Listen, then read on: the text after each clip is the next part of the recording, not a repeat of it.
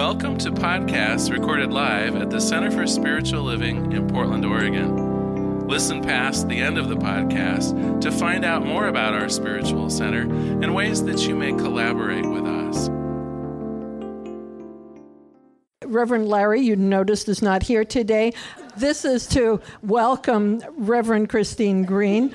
Reverend Green has been teaching and counseling others for over 30 years, both nationally and abroad. She is currently the assistant minister at New Thought CSL. She has a master's in religious studies and is the author of several books and articles on caregiving and women's issues. Reverend Christine lives in Lake Oswego. Her hobbies are hiking, photography, and cleaning out closets. Thank you all for being here today. I'm so grateful that Reverend Larry invited me to be here. Isn't it wonderful to be in spiritual community together? And yes, I do clean out closets. I enjoy cleaning them out. It's a profound spiritual practice. And no, I will not come and clean out yours. But I will show you how to clean out yours and how to incorporate it as a spiritual practice. I'd be happy to do that for you. What a wonderful place to be. This is what Ernest Holmes says about our philosophy. Many people may be under the mistaken concept that the metaphysical philosophy is attractive to people because it says that God is good and everything is all right. Therefore, there is nothing to fear. This is far from the truth. What it says is this: do you wish to be loved? Then stop hating. Do you want to be happy? Then be sure that you are never the occasion for unhappiness in others. We are a personal responsibility center. We teach the principles that each of us get to take and use, that we are a catalyst for our own good. I believed that before. I believed that, okay, I'm just going to pray and know that everything's fine. And then I didn't do anything in the meantime. I was miserable in the meantime. That's wishful thinking. But we are a personal responsibility center. We have these principles that we believe in, and each one of us has the opportunity to use them for our own good. This is what Reverend David Alexander says. Come, learn the principles, apply them in your own life, and be ever mindful that in our deeply connected world, since there is only one of us here, your personal application is not void or separate from the collective application to all humanity. So whatever you do individually works for all humanity. Isn't that wonderful to know that we each make a difference out in the world? I liken it, and that's the emotional you. It's the wave, that each wave that comes, that you see in the ocean is unique. It's individual. You see it and it's put your toes in it and it's wonderful. And it goes back into the whole. It's part of the whole, but it's unique and individual. And that's what we are. But this work only works if we work it, right? Otherwise, we're pretty miserable. I was, when I started in this movement. I first started back in the early 80s. I was introduced to Science of Mind with a minister you may or may not know, Reverend Terry Cole Whitaker. And so there was a derogatory article written about her in the San Diego Tribune about this woman minister talking about prosperity. And I said, wow, I want to go there. And I went, and the minute I walked in, I knew I was home. Did you have that feeling? When you walked into your first church, I just knew I was home. And how could I get started? What can I do? So I started volunteering in the reception office, answering the phones. And then I stepped into children's church, and in about 2 weeks became the director, but that's another story. I was the director of children's church. And then there was a job opening as a class registrar. And it was a job opening. And I was like, I have to work there. So I went to my boss where I worked and I said, can I go part-time so I can have this other part-time job at my church? And he agreed. And I didn't know how that was going to work. The numbers didn't quite work, but I walked out in faith. And it was there that I met Linda. And Linda was the cause of my spiritual practice. Did you ever meet someone that was the cause of your spiritual practice? Somebody that pushed your buttons every day? Linda was training me to do my job. It was her job, and now she was moving on, so she's training me to do my job. And I couldn't do anything right. I didn't make the forms right. We had to redo the forms. I didn't make the right flyer. She corrected me and corrected me and trained me and trained me. And she was the source of my discomfort. And I talked about her all the time. Linda did this, and Linda did that, and Linda said this, and Linda said that. And one day at dinner, my boyfriend said, "I'm really sorry you're having a hard time at work, but it's like Linda is living with us. And I can't have her living here anymore." He said, "I took a class at church that I really liked. And if you're willing, I will pay for you to take this class." But it taught me a lot about my own thinking and my own understanding of my life. And I thought about it and I said, "All right, sure, I'll take it because it has nothing to do with me. Linda is the problem. So sure, I'll take your class." It was a great class. It introduced me to the principles. It introduced me to my own personal responsibility. And I saw where I was blaming, where I was criticizing. I gave Linda all my power, and she had power over me.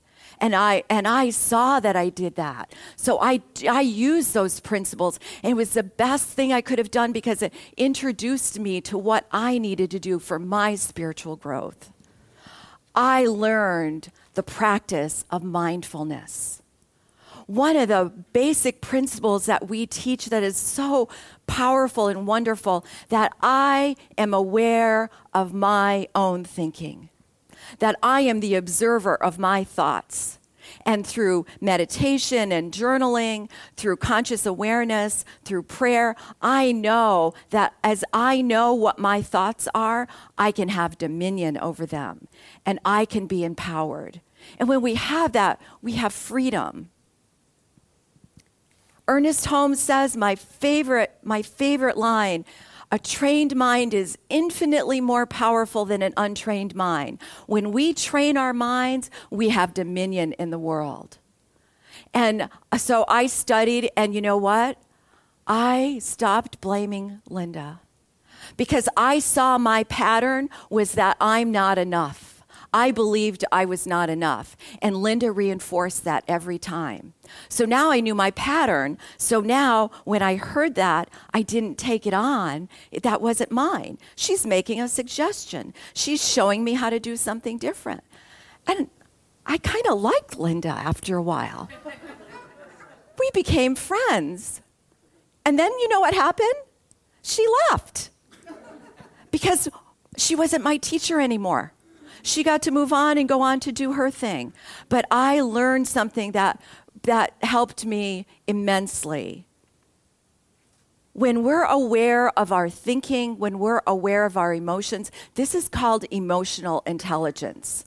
And emotional intelligence is the capacity to be aware of, to control, and to express one's emotions. When I understand my emotions, I can have dominion. When I know where they're coming from, I can have dominion. We live in a world where our emotions have been hijacked. That we read the news, we look online, we hear what someone says. Everyone has a belief that they're spouting, and they tell us, and they hijack our emotions. Here's what Warren Buffett says. "You will continue to suffer if you have an emotional reaction to everything that is said to you. True power is sitting back and observing things with logic. True power is restraint. If words control you, that means everyone else can control you. Breathe and allow things to pass. We have the tools that get us past our fears to understand our emotions and to be present with them. We don't have to be hijacked by our phones, by social media, by the news, by what someone else says. But we can have power over, what do I believe about that? I may have a reaction, but what am I believing about that? And what do I need to know to do my work? It's a powerful tool that we have. Because what social media has done is they've created this dopamine-driven feedback loop. And they activate that dopamine level in the brain that rewards us, and so we want more of that. So whether it's a game, did you ever try to stop playing Candy Crush? Did you ever stop trying to play Spider Solitaire? It's because it's created to give you that reward over and over again. So it's addictive. It's an addiction, and we're addicted to it. And we're addicted to all the outside sources that are giving us all that stuff. We're taking it in. But when we have the power, we're not reactive to it. Social media has created an arms race for our attention. They are desperate to get to our attention. Not only social media, but all the apps. They've tapped into this idea, and that they're creating all of this to use it as to how they can make us think and feel. And when we go unconscious, we're just down that river without a place to stop. But if we can recognize it, we have the power. And that's what this work is. We want to have the power to do good in the world, right? We want to make a difference. So if I can have power for good, I'm doing good work in the world. So emotions are so important to be able to understand them, because once we understand them, they're giving us information. So what are you feeling right now? Just take a moment in the silence. Notice how you're feeling.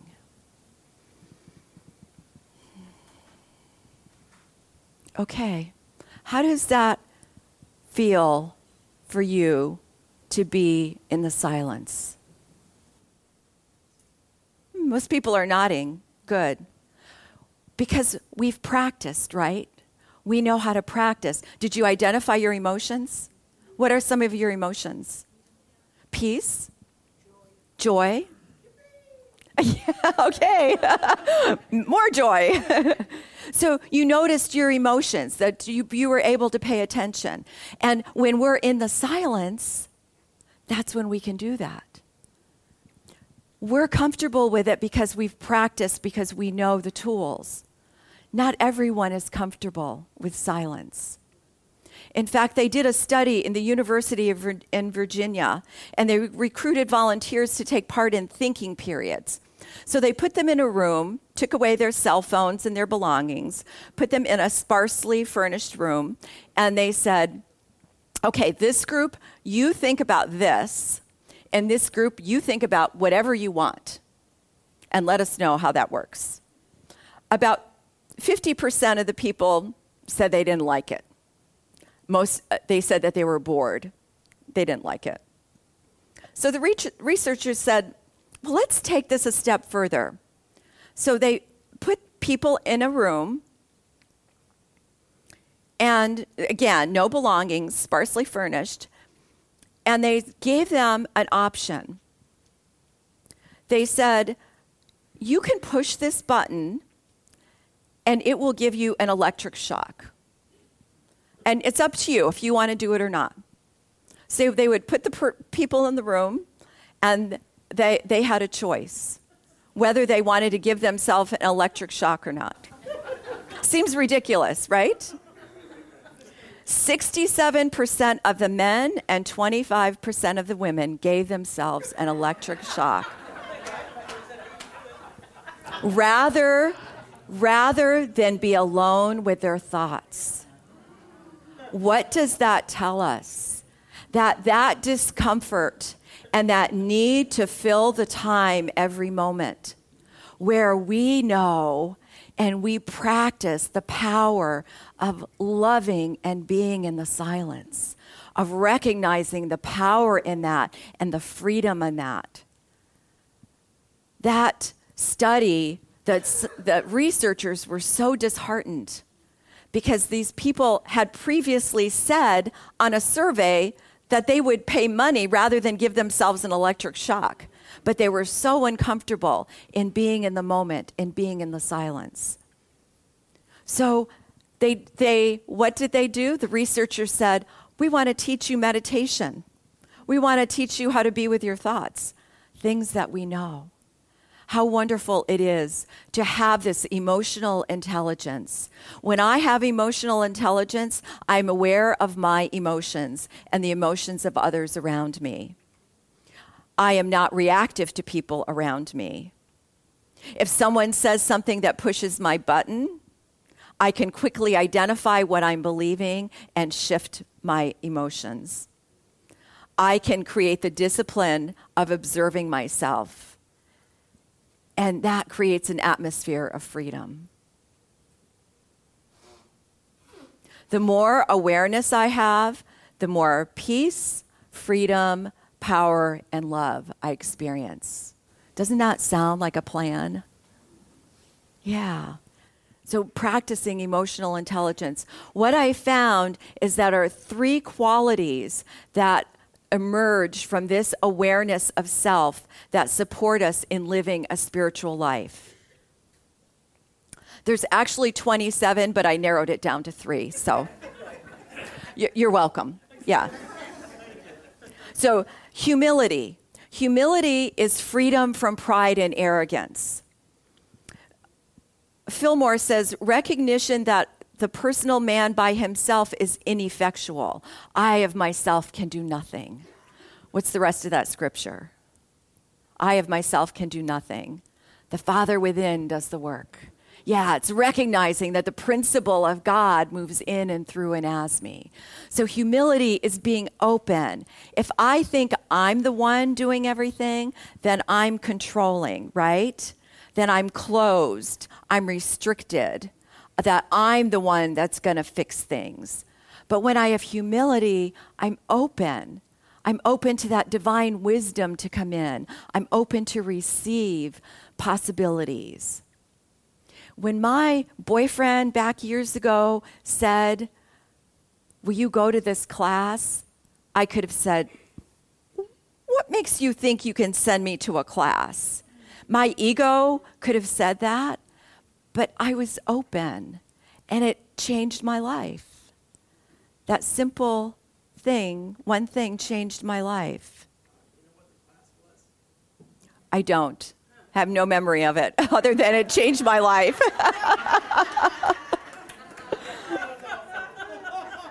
It doesn't matter. Because every class you take at that moment is the class you need to take.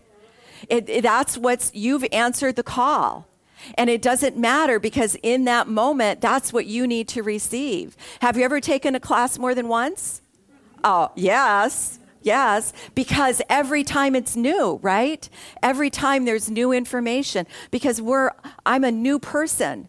Every time I'm a new person receiving. Plus you're in a community where you get to receive from all your friends and you get to learn from your friends. So take whatever class comes up next, take it.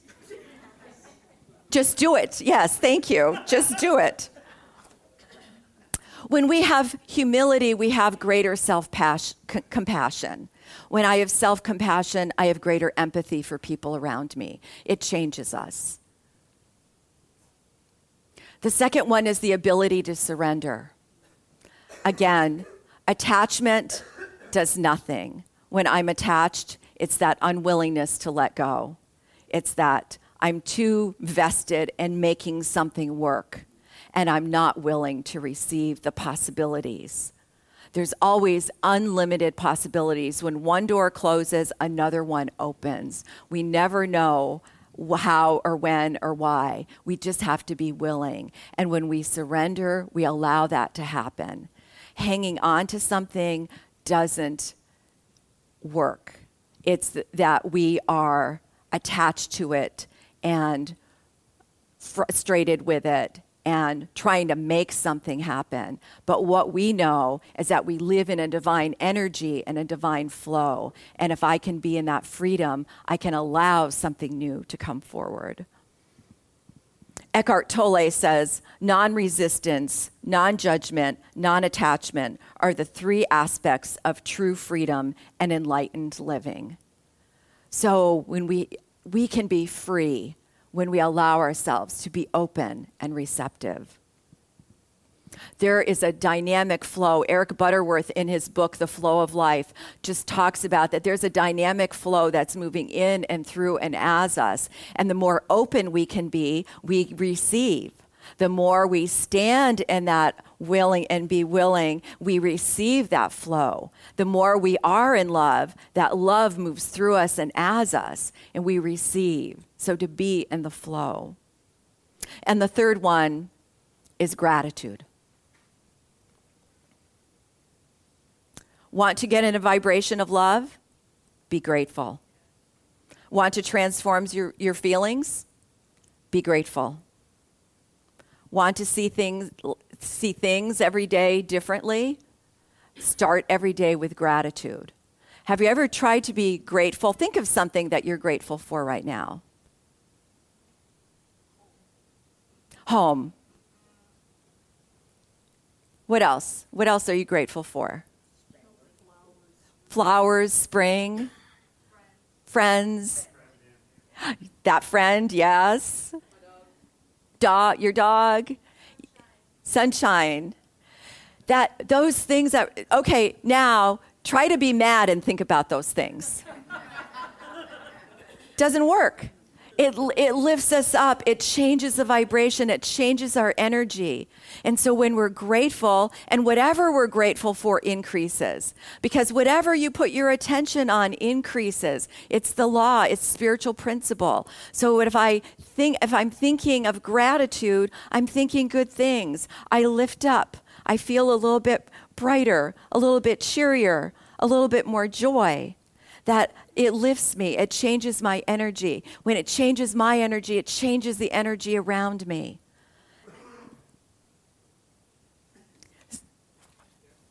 When we think of something that we appreciate, we think of the qualities and we feel it.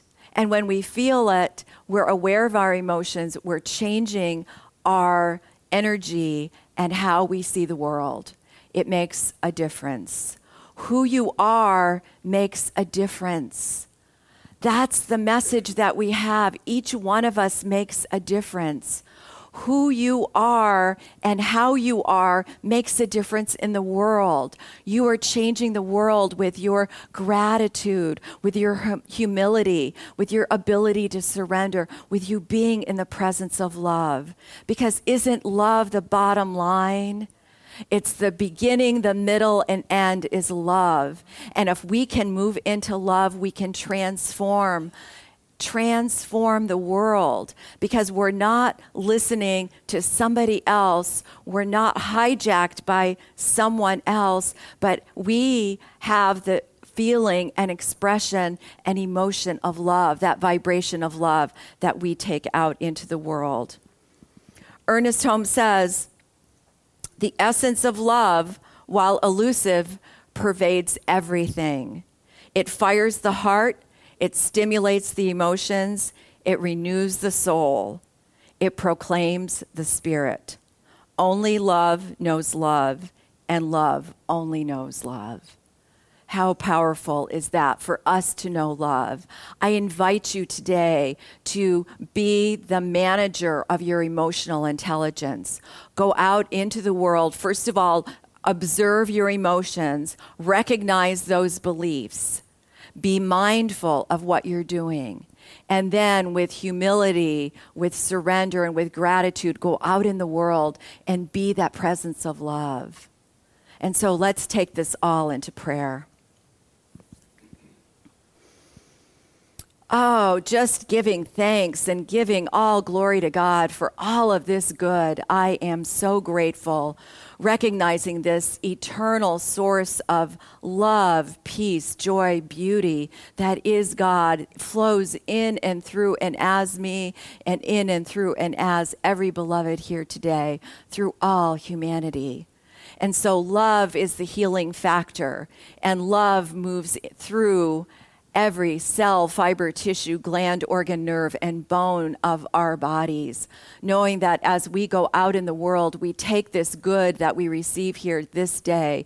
We take these principles of truth that are embedded in us, we are willing to share, to teach, to be the principles of love, peace, joy, beauty. We take this out in the world and know wherever we go, we shine this light of love. We shine this freedom of grace. We shine this expression of joy. How good it is to know that God is the source of all good. And so we just give grateful thanks for this abundant blessings, the abundant blessings of God flowing in and through and around us this day. I'm so grateful for all this good. I release this word with deep gratitude into the law, and together we proclaim it by saying, and so it is. Blessings to you all. Thank you.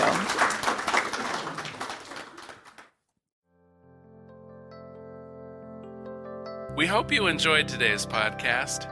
If you happen to be in the Portland, Oregon area, we'd love to have you visit in person. The Portland Center for Spiritual Living is located at 6211 Northeast Martin Luther King Jr. Boulevard. We have inspirational services at 9 and 11 a.m. every Sunday. Our mission is to open hearts, ignite minds, and to make a difference. If you'd like to support our center and its podcasts, you can donate online at www.pcsl.us/donate. Our website is also the place to learn more about what's going on at the center or to contact us. Allow us to become part of your extended community. Wherever you are on your spiritual journey, you are most welcome at the Center for Spiritual Living.